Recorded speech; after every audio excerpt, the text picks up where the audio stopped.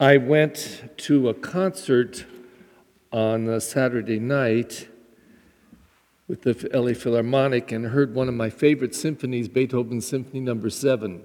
It makes me cry. It's so beautiful.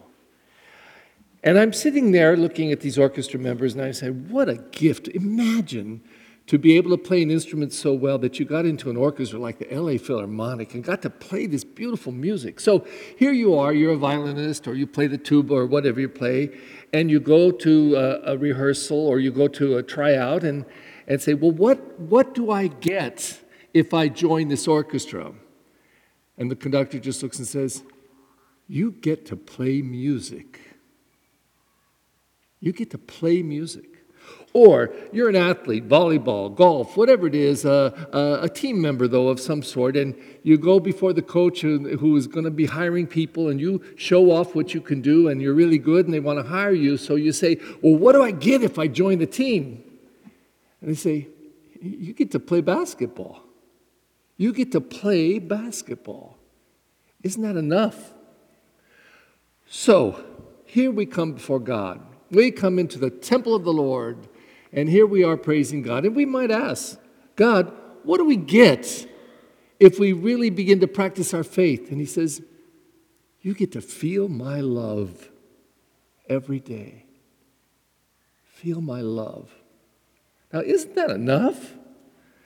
But listen to the litany, the promises that were to come upon the people when the Messiah would come. The desert and parched land will exult. The steppe will rejoice and bloom. They'll bloom with abundant flowers. They'll rejoice with joyful song. The glory of Lebanon will be given to them, the splendor of Carmel and Sharon. They'll see the glory of the Lord and the splendor of our God. Strengthen the hands that are feeble. Make the knees that are weak. Say to those whose hearts are frightened, be strong, fear not. Here is your God. He comes with vindication, with divine recompense. He comes to save you. Then the eyes of the blind will be opened. The ears of the deaf will be cleared. The lame will leap like a stag. Then it goes on and on. That's what you get when you believe in the promises of God.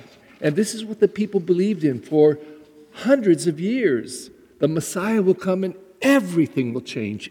Everything will change. And then we have this story of Jesus. And it's one of my absolute favorite. What a drama. If I were going to dramatize any gospel in all of the gospel, it'd be this one. I love it. There's Jesus in the midst of these people in the house. That the walls are packed with people. The doors are packed. Nobody can get in. It's just jam-packed as he's teaching. And they're all listening, and they're all paying attention. And then outside, this commotion because this man who's lying on a cot, because he's totally paralyzed, there's men carrying him on this cot. And they get to the house and they're, can you let us in? Nobody's listening. They're listening to Jesus, get out. And so the man on the cot, I assume, is the one who says, take me on that roof and take up that roof and let me down in front of Jesus. So they do it. They climb up on this roof. They lift up his body on the cot. They undo the thatched roof. And then they lower him right in front of Jesus. Whoa, what a scene. What a story. And then Jesus just says this, wow, your sins are forgiven. That moment, what did the man feel that was paralyzed? I want to walk. But Jesus says your sins are forgiven. Now, in my opinion, Jesus was the great teacher, the great storyteller, the great spiritual guide and leader, and the one who provoked everybody. He pushed the buttons. When he said that, he was saying, I think, a deep truth, because I think the root of all illness in the world is sin. I really do.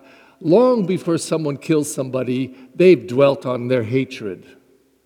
Long before somebody cheats somebody, they've just grown in their selfishness.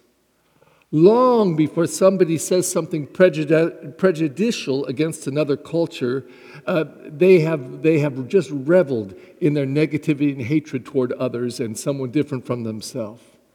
Long before anything gets acted out, it's alive in our hearts. It's alive in our hearts, and that's where sin affects us. And we have the power to stand in the face of sin and say, no, no.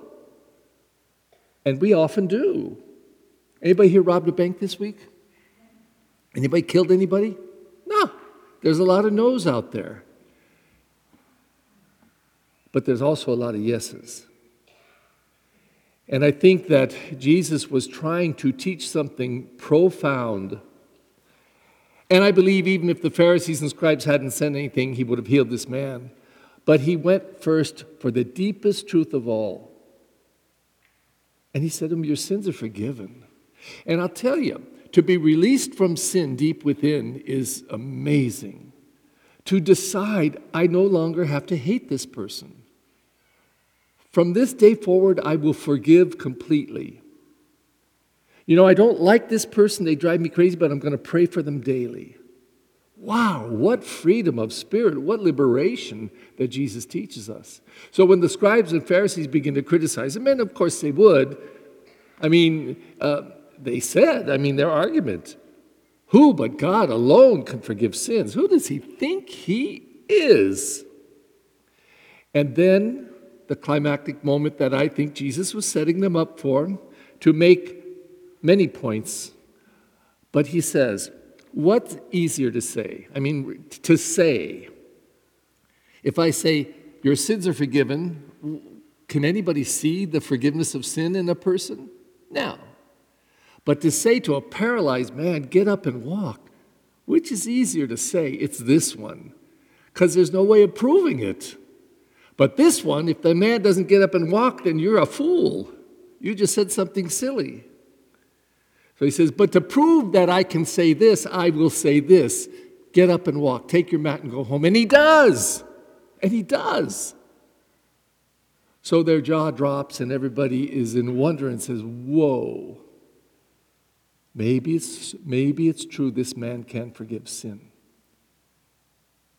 And for that matter, can't we all? If somebody hates us, can we forgive them? And if they're willing to accept our forgiveness, they're healed of that sin. Now, we participate with Jesus the Christ in so many ways, not only to receive that kind of forgiveness ourselves, but to give it and share it with others. So today, the second week of Advent, what a story to lead us into this second week.